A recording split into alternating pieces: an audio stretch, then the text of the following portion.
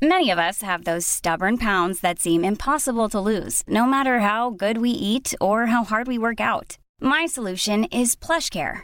PlushCare is a leading telehealth provider with doctors who are there for you day and night to partner with you in your weight loss journey. They can prescribe FDA-approved weight loss medications like Wegovy and Zepbound for those who qualify. Plus, they accept most insurance plans. To get started, visit plushcare.com/weightloss. That's plushcare.com/weightloss. It's that time of the year. Your vacation is coming up.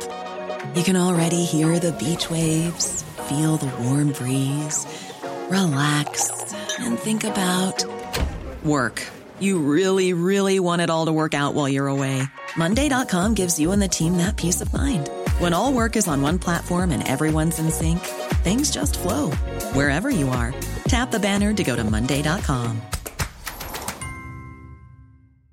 Hey, it's Ryan Reynolds, and I'm here with Keith, co-star of my upcoming film, If, only in theaters May 17th. Do you want to tell people the big news? All right, I'll do it. Sign up now and you'll get unlimited for $15 a month and 6 months of Paramount Plus Essential Plan on us. MintMobile.com/switch. Upfront payment of $45 equivalent to $15 per month. Unlimited over 40 gigabytes per month. Face lower speeds. Videos at 480p. Active Mint customers by 531.24 get 6 months of Paramount Plus Essential Plan. Auto renews after 6 months. Offer ends May 31st, 2024. Separate Paramount Plus registration required. Terms and conditions apply if rated PG.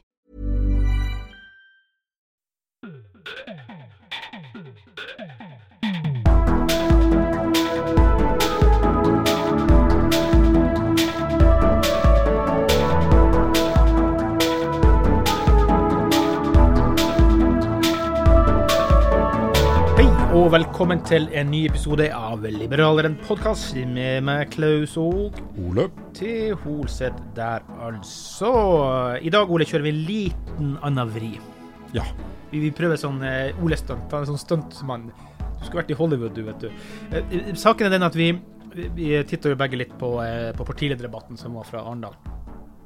Jeg har også tittet i dag på den ungdomspartilederdebatten som var i går, så vi kan prate litt om det også senere. Men vi skal prøve å lage et lite utgangspunkt som om at vi liksom hadde plass i den debatten, og vi fikk lov å argumentere for hva vi står for da. Ja, for det er jo det som er det mest frustrerende ut fra å være superliberal som vi er, og det er at den stemmen er jo der ikke. Og det gjør jo at norske partilederdebatter og andre politiske diskusjoner, de savner et element, og jeg er så sikker på at journalistene savner det, velgere savner det, politikerne selv savner det. Det hører vi jo av og til at politikere fra FRP, Arbeiderpartiet og sånt noe sier til oss privat, at liksom, ja, vi savner stemmen din, jeg kan ikke fordra ideene dine, men og det er det vi skal prøve å gjenskape i dette programmet nå. Ja. Vi skal teste oss litt ut på miljø og Forskjells-Norge, fordi liksom, det var noen av de temaene jeg var innom. De var innom flere temaer, men vi prøver på de, og så ser vi hvor langt vi kommer, og hva som skjer. Ja. Uansett da, jeg vet ikke, altså disse partilederdebattene, de var ikke spenstig. Nei, du vet jo at jeg har begynt å tenke litt på hvordan det der har utviklet seg. Etter at du da har fått MDG med, RV med, og en ganske rotete sånn regjeringskonstellasjon, ikke sant? Du aner jo ikke... Så hvis vi kjører tida tilbake i virkelig gamle dager da, så visste du hvem som holdt med Gro, og du visste hvem som holdt med Kåre, og du hadde 2 færre partier i debattene, og folk snakket ikke så mye i munnen på hverandre, for de var ørlite grann høfligere. Og det jeg lurer på, det er jo om NRK burde vurdere litt den amerikanske vrien, hvor de hadde altså så mange presidentkandidater at de måtte lage en A-debatt og B-debatt. Og så fikk de av og til B-kandidatene over i A-debatten, fordi det blir rett og slett det blir for rotete. Men la oss nå bare ta det da, før vi selv går litt i gang her, og da en slags review av selve den debatten. Som jeg sier, jeg synes mye blir kjedelig. Jeg synes, det er klart det er flinke politikere, det er ikke det, men det blir ikke noe fart, det blir ikke noe stemning, det er ikke noe som bare drar folk opp fra sofaen og inn da. Une var litt sint innimellom, det er ikke hun alltid. Jeg tror faktisk det kan telle til hennes fordel. Jeg liker Une, det kan jeg bare si med en gang. Jeg synes hun fremstår klar, tydelig, og har den kjempefordelen at hun er konsekvent. Ja. Og det er jo det de yngre elsker, ikke sant? Ja. Og det hun tør å si da, som også vi tør å si for eksempel i liberalistene, det at ting blir å koste, ting blir å svi, sant? Fordi at ting går ikke rundt. Og MDG skal ha for det. De tør å si, ja, men bensiner blir dyrere. Ja, men ting blir dyrere. Det blir dyrere for alle. Vi må berge kloden. Nå er ikke jeg sikkert enig, men den tør å stå på sitt konsekvente budskap. Det er akkurat det, og det der tullete ideen om at ja, vi skal sette opp bensinprisen til 25 kroner eller hva det nå blir, men det skal være mye billigere for de i distriktene. Ja. Og så sier MDG, ja, men hallo, det lager CO2 det som kjøres rundt med i distrikten også. Så nei, så skal de kompensere det med noe skattelette eller noe pendlerfradrag eller hva søren. Men fremdeles, det skaper jo CO2. Ja. De er jo ikke konsekvente hvis de virkelig tror at jorda går under. Nei, og det som er litt spesielt da, du toucher innom det der, er at absolutt alle de andre sier, jo, alt skal bli dyrt med miljø, men alle skal få fradrag et sted. Ja. Alle skal liksom få det da, for at du kan ikke være helt upopulær. Nei. Men det er jo litt så komisk da, altså fordi at hva faen skal man jobbe med da, hvis man ikke skal liksom prøve å kjøre den veien da, ikke at vi er enige i det ikke det jeg sier, men det er noe med det å på en måte gå rundt og selge et dobbelt budskap, det blir for rart rett og slett da. Ja. Moxnes synes jeg også klarer seg bra generelt, selvfølgelig som lite parti, får ikke han prate så mye, ikke Une heller. MDG og Rødt er vel de jeg er mest uenig med alt der, men likevel, det har vi snakket om før, spesielt Bjørnar Moxnes, han er en god representant for sitt parti. Han er grunn til veksten til Rødt, det er ingen tvil om. Eneste grunn, tror jeg altså. Ja. For jeg tror ikke folk vil ha den kommunistgalskapen egentlig, men de ser en fyr som står på, også som kan være tøff i ordene, og våge å si det som er upopulært da. Ja, men jeg føler jo at han har fått sentra en ball fra Arbeiderpartiet og SV i mange år. Og det er jo Lysbakken, han er jo ekspert. Misunnelse, ta de rike, og så bare drar han det ekstra mye ut. Ja. Så de har på en måte rydda plass for det narrativet. Ja. Og der er han heldig. Og det er ingen som står der på scenen og sier, hallo, du er ikke litt misunnelse nå. Det er ikke misunnelseretorikk du driver med nå. Det er ingen. Nei. Men du, i ettertid så var det bedømt at det var Erna og Jonas som gjorde det vel best, hvis jeg ikke husker helt feil. Jeg vet ikke helt. Ja. De terningene, når jeg kikket over på de ulike avisene, de var altså trillet så forskjellig. Var det? Ok. Ja. Så, nei, jeg synes ikke det var lett å fastslå hvem som vant der. Men det er et eller annet med politikken når dine syn ikke er representert, sånn som vi føler så sterkt da. At du har ikke den nerven, ikke sant? Du husker jo fra gamle dager hvordan vi liksom satt nærmest og heia på Carl I. Hagen, og når noen sa noe riktig teiten, så liksom, vi sto jo på bordet omtrent. Moxnes, han etterlyste jo Carl I. Hagen, han savnet Carl I. Hagen, for det var et eller annet sånn poeng han gjorde ut av, for Carl I. Hagen var i hvert fall ærlig og redelig, og sa at sånn skal det være, liksom, sant? Ja. Men en ting vi var innom... Jeg må si en ting, og det var Sylvi Listhaug, som igjen liksom hadde en lang sånn rant da, og den endte opp med, for vi er jo nødt til å styrke den flotte velferdsstaten vår. Ja. Mer penger. Mer penger.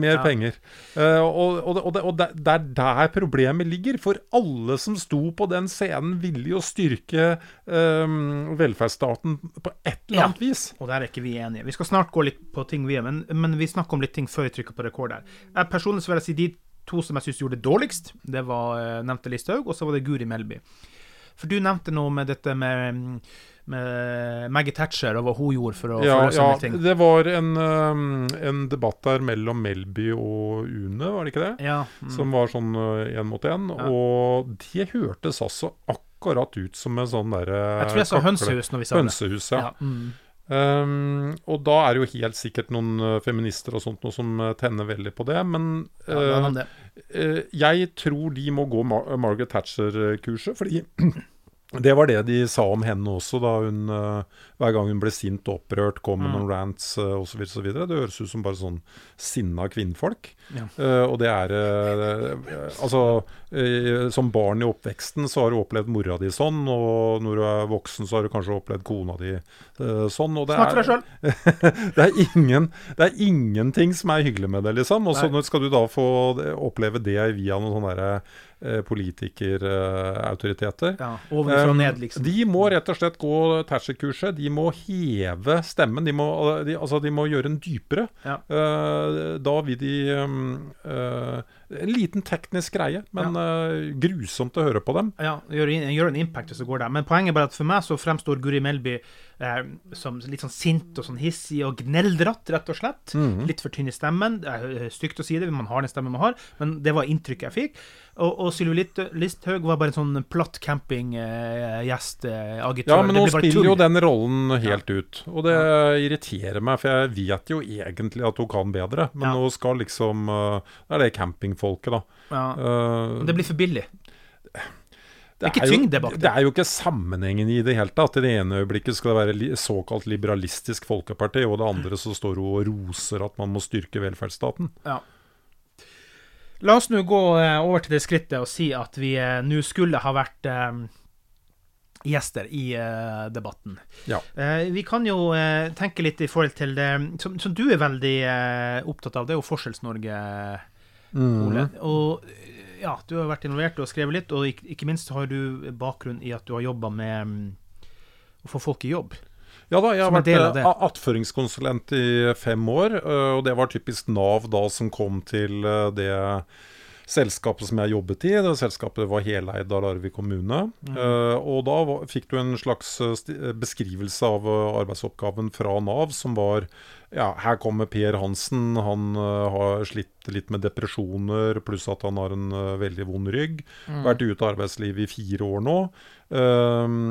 Spørsmålet er han kvalifisert for en uføre basert på den problemstillingen han har, eller klarer å finne en jobb til en som vi kan arbeide med litt sånn tilpasning og godsnakke litt med arbeidsgiver og sånt nå. Og det var jo veldig givende, fordi du arbeidet jo liksom med mennesker som målet, og ikke budsjetter og den type ting. Det er den praktiske erfaringen, og så kommer på en måte den nerdedelen av meg da, som leser NAV-statistikk og liksom prøver å følge litt med på hele fattigdomsdebatten. Og jeg må si at hadde ikke jeg funnet liberalistene større, jeg hadde blitt gæren, for det er jo alle tall og all erfaring jeg fikk fra det arbeidet, det tilsier jo at de fleste politikere er på et helt sprøtt nivå, hvor de egentlig ikke skjønner fattigdomsdebatten. Jeg tror jeg skal starte med noe grunnleggende her. Tilbake på det glade 80-tall så ble det gjort en stor undersøkelse blant alle parlamentsmedlemmer i London. Man spurte og analyserte hvordan de på en måte oppførte seg overfor fattige, altså hvordan de stemte, hvordan de snakket om fattige, den type ting. Og de fant ut at de som var mest tilbøyelige til å stemme for hjelpeprogrammer, snakke liksom pent om de fattige, og så videre, det var lorder. Og det var jo den enkle grunnen at de var født med sølvskjea i munnen, og hadde hatt et godt liv hele livet, og de syntes så inderlig synd på de som på en måte ikke hadde klart det samme. Og så hadde du den gruppen som var tøffest, det var self-made men. Det var get on your bike, bike around and get a job and shut up, liksom. Og altså der er jo jeg. Jeg mener jo at disse her uendelighetene av hjelpeprogrammer i Norge, all bevis er jo på min side. Det har ikke hjulpet. A lot can happen in 3 years, like a chatbot may be your new best friend. But what won't change? Needing health insurance. United Healthcare Tri-Term Medical Plans, underwritten by Golden Rule Insurance Company, offer flexible, budget-friendly coverage that lasts nearly 3 years in some states. Learn more at uh1.com. Hey, I'm Ryan Reynolds. Recently, I asked Mint Mobile's legal team if big wireless companies are allowed to raise prices due to inflation. They said yes. And then when I asked if raising prices technically violates those onerous 2-year contracts, they said, "What the f*** are you talking about, you insane Hollywood ass?"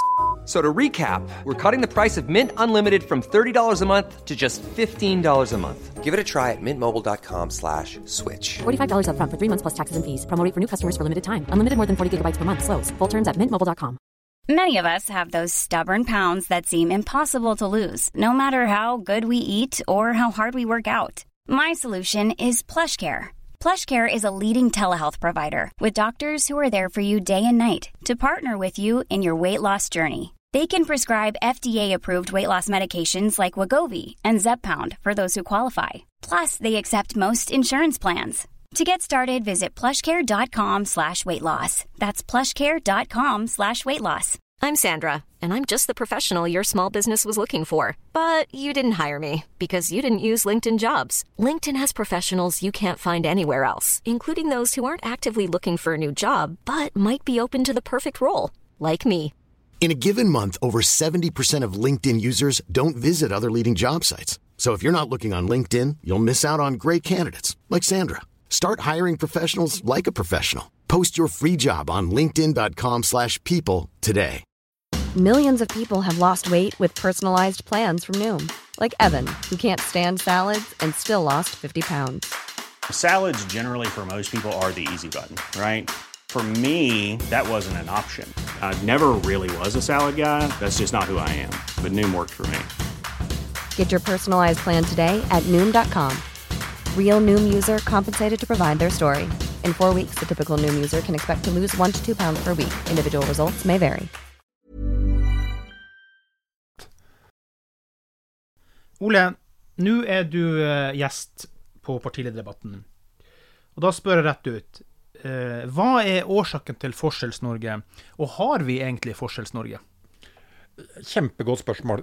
For det første så må vi starte med tallene og hvordan de sammensatt. Det at du definerer en fattig, det ved at du ser på en viss prosent som under medianen, ikke sant? Og det veldig problematisk, fordi at hvis du har et samfunn der, for eksempel en liten øy eller noe sånt da, der 800 mennesker har Rolls-Royce, og 200 har Fiat, så de 200, de fattige. Men de jo ikke nødvendigvis fattige, de har jo bil, de har jo hus, de lever jo et fint liv, de bare ikke så styrterike som alle de andre, ikke sant? Forskjell på en Fiat 1970 og 2022-modell da. Absolutt, men jeg bare prøver å illustrere hvor urettferdig det egentlig da, fordi sånn som statistikken laget, så om du hadde tredoblet inntekten til alle i Norge, altså fattig og rik, så ville det fremdeles da vært politikere som hadde gått rundt og snakket om fattigdoms-Norge. Men de hadde jo da altså vært 3 ganger rikere i dag, men det bare det at fordi den relative forskjellen ville vært den samme, så hadde de ment at det her var mange fattige, men en fattig i Norge sammenlignet med en fattig i Portugal, Sudan, Sør-Afrika, ikke sant? Det er jo i det perspektivet du nødt til å se det. Og så har du den største og mest relevante gruppen å snakke om som fattig, det flyktninger.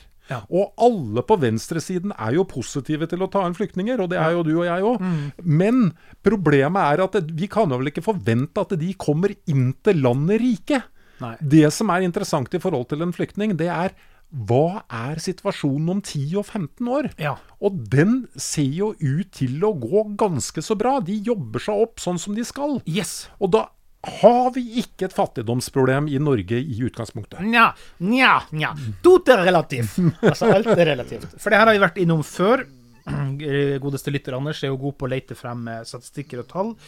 Jeg husker ikke helt eksakt årstall, men jeg tror sånn røffelig fra rundt år 2000, så har inntektsøkninger til de 200 000-300 000 fattigste i Norge blitt oppspist av inflasjon, så de har tapt penger på den tida. Og da igjen, som vår gode venn Vegard Nøtnes har skrevet så godt om i Liberalen, at også den liberale og den konservative og den høyre siden som finnes i Norge må også snakke om Forskjells-Norge på et vis. Det betyr ikke at man skal sitte på løsninger på alt, men vi skal ikke legge det under teppet da, skjønner du hva jeg mener? Ja, det helt riktig, og jeg skal ikke avskrive det totalt at vi har noen vi har noen problemer. Ja, tapere. Jeg skal komme tilbake til det, men altså, vi har det problemet at vi har en gruppe gruppe i samfunnet som holdes nede og ikke kan klatre på grunn av hvordan samfunnet konstruert. Jeg skal bare komme tilbake til selve den artikkelen. Høyresiden må også snakke om forskjeller. 14. august ble den lagt ut. Fantastisk artikkel av Vegard Nøtnes i liberaleren.no. Men jeg kan komme med et eksempel som han peker på, og det Reform 94. Hvor han gikk i klassen i alle år sammen med en kar som var kjempeteit på skolen. Han fikk det rett og slett. Ja, og det vanvittige jo at når du møter dem igjen, så det jo ofte gått kjempebra med dem. Vet du. Helt enig. Men i dette tilfellet så hadde det gått relativt bra, men ikke så bra som han mente det kunne gått, fordi fyren var flink med hendene. Dum med en gang han måtte skrive eller si noe, eller regne ut noe eller noe sånt. Og så kom alle disse kravene etter Reform 94, hvor altså da selv snekkere måtte liksom kunne kjempegodt engelsk og masse matte og litteratur og det ene med det andre. Så denne fyren, han endte opp som langtransportsjåfør. Og han kunne vært snekker. Og det blir jo et eksempel. En langtransportsjåfør, det vel de som omtrent nederst på lønns, ikke sant? Fordi de konkurrerer med Litauen og polakker og så videre og så videre. Og det mange sånne eksempler. Ta for eksempel alle de hindringene som går i veien hvis du var kjempegod på å snekre fuglehus og du vil ned på torvet og selge det. En ting at du må leie deg en torvplass av kommunen. Det klarte man nok i gamle dager også. Men du må jo forsyne deg, ha din egen regnskapsfører, ikke sant? Du nødt til å gå gjennom et byråkrati og skjemavelde som ikke gitt for dumme folk, men som helt greit å gjøre for de som kan noe med hendene. En liten ting til på Forskjells-Norge. Det her også Vegard innom i sin artikkel da. Og i og med at du nevner da flyktninger og integrering da, så det jo sånn at i ulike hjem så det ulike nivå på hva man kan bidra og lære bort til sine barn i skolesystemet da. Og jeg vet at det her en populær sak på venstresiden, det her med å kutte ut lekser og så videre, sånne ting. Jeg sier ikke nøyaktig gå inn og kutte lekser, men få en heldagsskole, sånn at du ikke avhengig om mor eller far kan godt nok norsk hjemme for å hjelpe deg videre i skolearbeidet. Hva sier du til den, for å motvirke Forskjells-Norge? Stoler ikke på venstresida. Men du for eller mot heldagsskole da? Jeg har 2 barn nå som går på skole 9 og 12 år. Begge hater lekser intenst, og de prater om det mer enn hvert fall vi gjorde i min tid, og mitt forrige kull med barn, født i 93 og 94, hørte aldri de klaget så mye på lekser. Og de her klager på lekser fordi de hører voksne klage på lekser, fordi venstresida klager på lekser, ikke sant? Så har du en teori, og det at nei, den gamle tesen om at du skal ha lekser fordi du skal repetere det du snakket om på skolen i dag, det stemmer ikke at du lærer ekstra av det. For du blir bare sliten i huet, og så videre, og så videre. Det en tese. Men skal vi tro på den tesen når motivet til venstresida at alle skal være like dumme? Nei, det er ikke enig i at vi må gå den veien og si at alle skal bli like dumme. Men jeg jo veldig aktiv i idrettslag, og har jo hatt da barn, og blant annet nylig noen syriske flyktninger involvert, og ikke akkurat med dem, men med andre erfaringer som fotballtrener og så videre, det jo det at mange av disse foreldrene får ikke med seg ting som skal skje, for de ikke gode nok i norsk.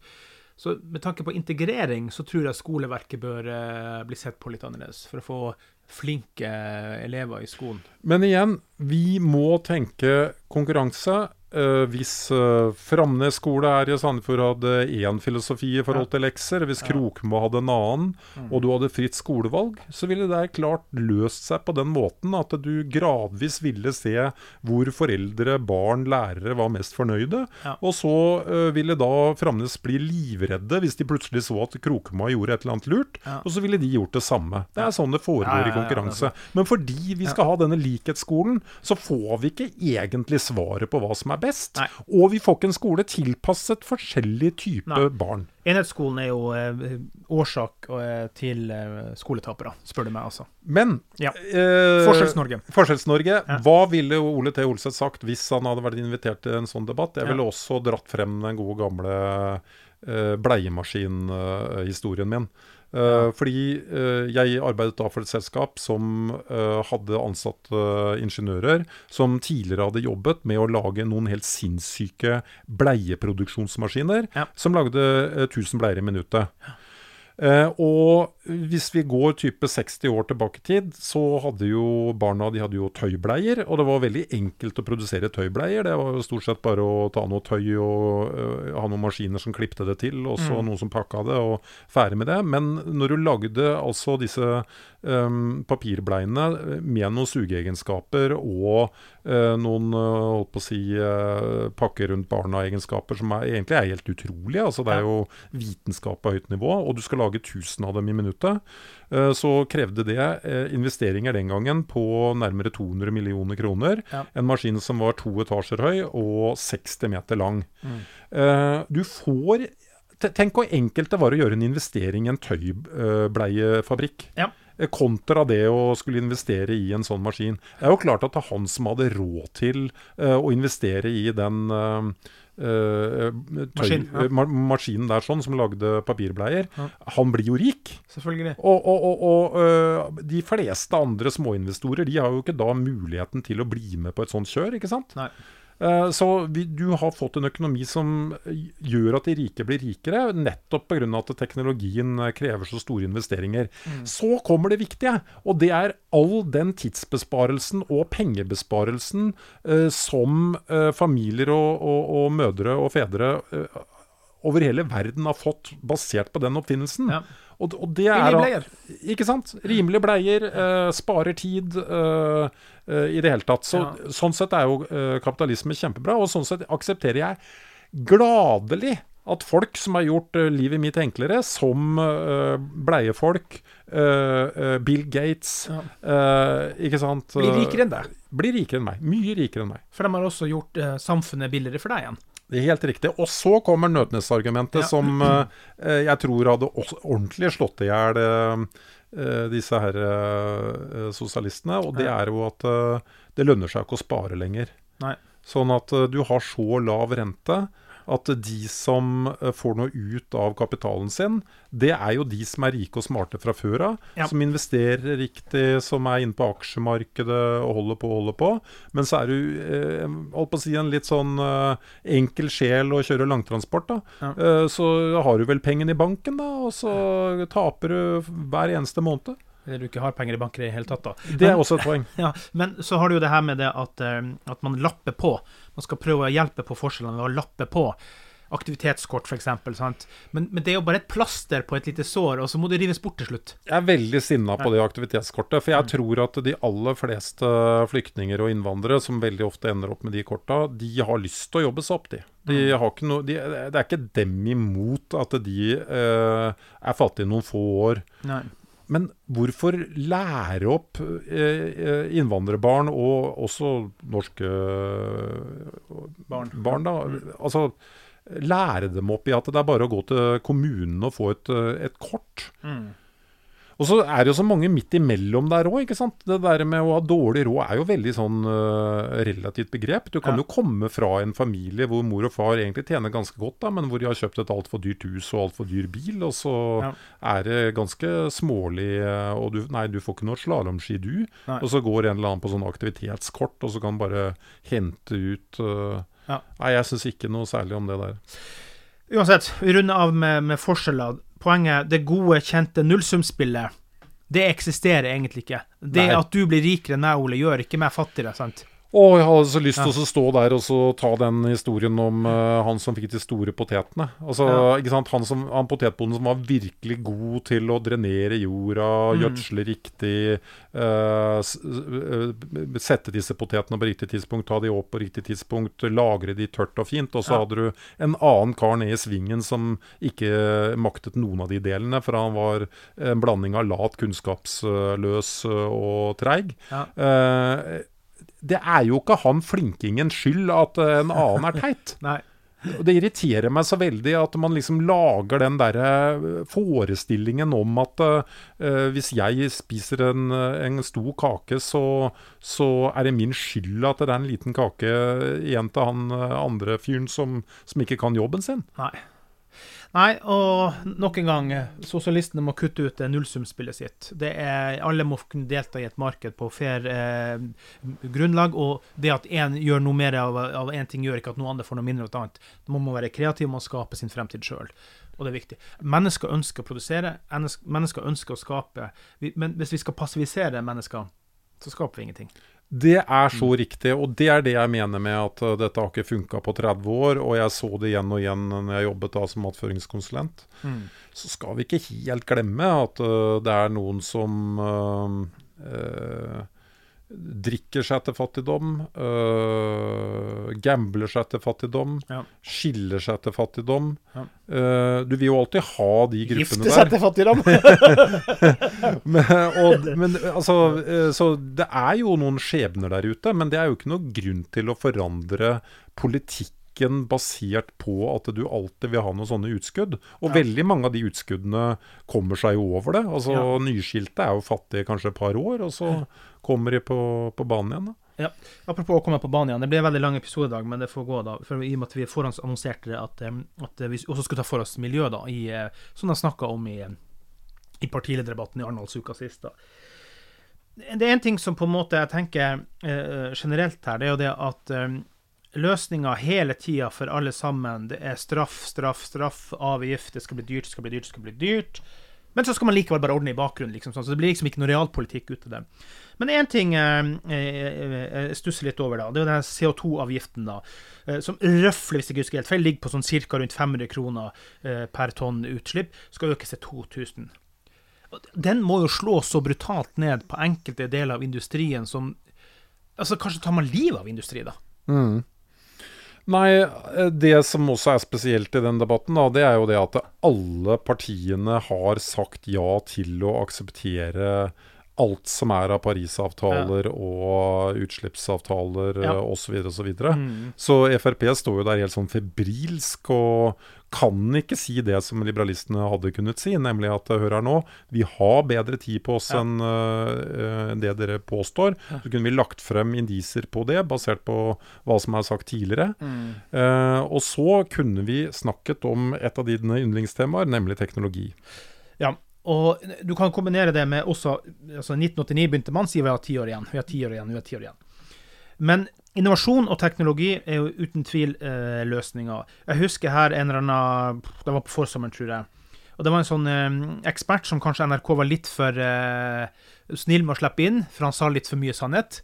Han sa det, vi trenger ikke politikk lenger, vi trenger ikke miljøpolitikk lenger, fordi nå teknologien kommer så langt, innovasjonen kommer så langt. Bare de siste uken snakket han om, så at det kommer til å rydde opp og ordne opp i alt da. Så disse målene med de utslippsmålene og så videre, renspikka tull, for teknologi, innovasjon kommer til å ordne opp, men da må politikerne holde seg unna. Ja. Man må ikke legge altså kjepper i hjulene. Unna, de må jo stille krav i utgangspunktet. Jo, men det må være innovasjon, fritt ut, løp, produser, skap, sant? Men problemet jo det er jo skjemavelde, gebyrvelde, avgiftsvelde, som gjør at mye innovasjon stopper opp. Ja. Og der må man, vi har snakket om det før, jeg tenker, i Norge så løser vi det på følgende måte, og da kan vi ikke tenke på skiftende regjeringer.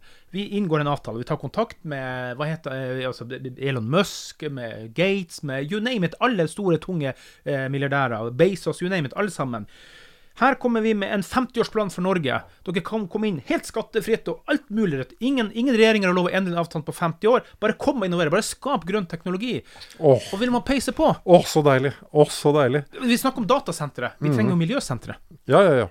Og det eneste politikerne da kan bry seg om, det også å sette noen krav til utslipp, til hvordan folk skal oppføre seg, og så blir det opp til markedet hvordan de løser det. Ja. Og ikke at politikerne sitter og sier at nei, det skal skje med tog, og det skal skje med elektriske fly og alt mulig. Politikken skal ikke påvirke utviklingen. Nei. Bare forget about it. Se hva Elon Musk og den loopen hans borte i LA eller hvor det eller California eller hvor det la han bare gønne på. Det en ser når politikere driver og rører til, det jo det at ting ofte går i helt sånn feil retning. Altså, vi har vært inne på det tidligere, tror jeg, at jeg tror man kan komme i den situasjonen at man ler litt av vanlige skinnetog etter hvert, basert på at det faktisk raske busser som elektriske eller hydrogen, de vil jo oppnå akkurat det samme, og da slipper man å lage gammeldagse jernbanespor som ble oppfunnet på 1790-tallet, liksom. Ja, hvis det for raske brusser, kanskje vi får raske briller som bare flyr oss og går over. Og så det en ting til da. Og her vil jeg sagt klart ifra i debatten, atomkraft. For det de snakker om, det jo nullutslipp, sant? Nullutslipp. Det finnes en ting som nullutslipp, og det atomkraft. Men fordi det historisk sett belastet, og det politisk ikke korrekt på grunn av Tsjernobyl, som det eneste usikre anlegget nærmest, eller vil si Østblokklandene hadde mye sånn, se Frankrike, se andre avanserte anlegg, har ikke ulykker. De har holdt på mye lengre. Atomkraft fører ikke til dødsfall, det fører ikke til utslipp, noe som helst, og det fremtiden. Og de i ferd med å løse det her avfallsproblematikken ved at de kan bruke det på nytt igjen i mindre kraftverk. Ja. Og hvis du sammenligner da liksom det grønne Tyskland med alle sine solcellepanel og så videre, og Frankrike, så knuser Frankrike dem i forhold til CO2-utslipp. Ja. Innovasjon viktig. Jeg ville sagt en ting til da. Altså det må være det private initiativ som ligger bak oss, som på en måte må skape utvikling. Og det burde vært lagt til rette for privat plastinnsamling, fordi at jeg miljøbevisst. Kanskje ikke i min ungdom, men har blitt mer voksen. Man modnes jo til som voksen da. Og jeg tror at vi har et problem i miljøet når det gjelder mikroplast. Det har vi snakket mye om. I naturen, i fisken, det havner i maten vår. Så vi burde ha lagt til rette for noe privat initiativ som skaper plastinnsamling, altså pantordninger nasjonalt, globalt, som da spesifikt for eksempel afrikanere og asiatere kunne fått penger for å levere inn plast, så ikke det havner inn i maten vår. Der må man gå inn kreativt, skape noe om som det skatteløsninger, etter som bare gjør at dette har vi lyst til å satse på. Dette vil vi gjøre for kloden vår, for det her stedet vi bor. Det her vi skal leve, det her vi skal bo. Det her vi skal overleve lenge. Jeg tror folk blir veldig fremmedgjort av all CO2-debatten når vi har viktige problemstillinger knyttet til Oslofjorden, for eksempel. Igjen så vil jeg berømme Miljøpartiet De Grønne for at de tar virkelig tak, og det de gjør, ikke sant? De kjører den helt over i det ekstreme, så nå vil de jo stenge Oslofjorden. Altså all aktivitet skal bare stenges inntil man løser problemet. Og da undrer meg, hva vil en privat eier av Oslofjorden gjort? Tatt vare på fjorden. Ja. Uten tvil. Men hva vil han gjort nå, når den ødelagt? Ja.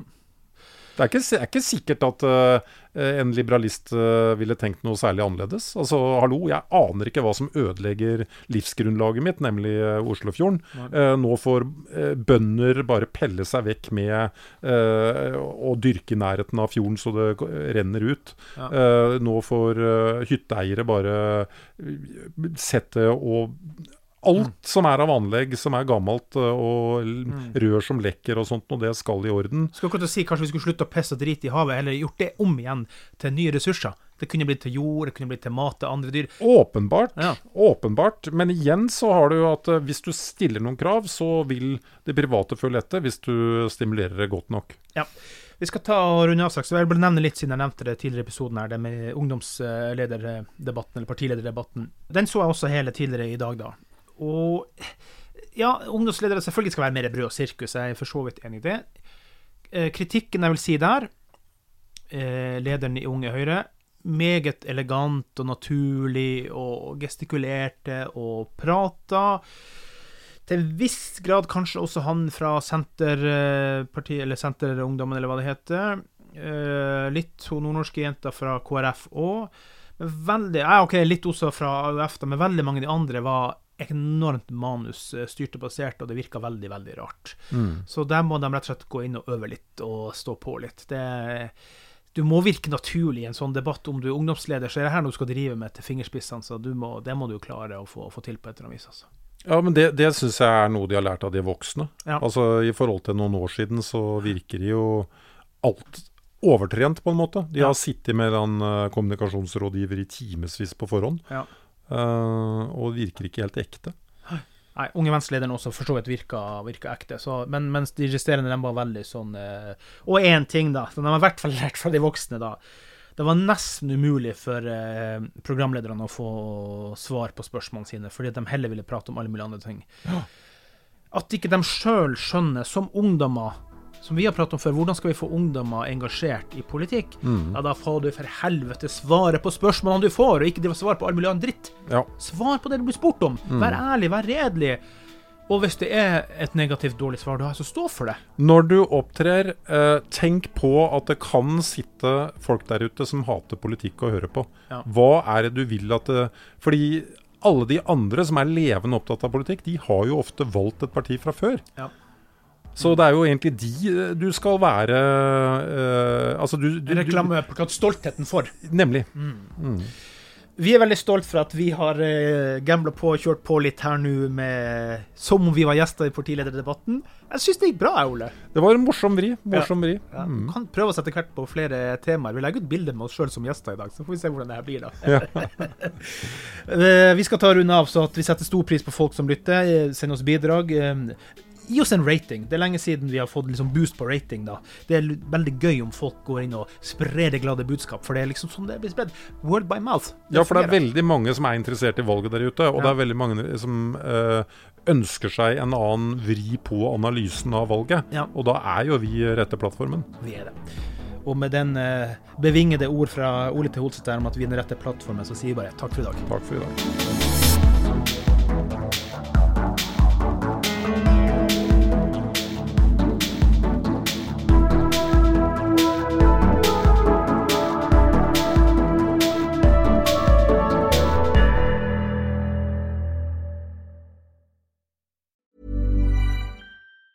Planning for your next trip? Elevate your travel style with Quince. Quince has all the jet-setting essentials you'll want for your next getaway, like European linen, premium luggage options, buttery soft Italian leather bags, and so much more. And it's all priced at 50 to 80% less than similar brands. Plus, Quince only works with factories that use safe and ethical manufacturing practices. Pack your bags with high-quality essentials you'll be wearing for vacations to come with Quince. Go to quince.com/trip for free shipping and 365-day returns.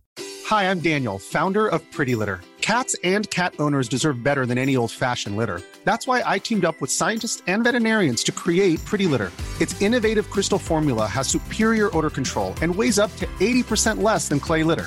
Pretty Litter even monitors health by changing colors to help detect early signs of potential illness. It's the world's smartest kitty litter.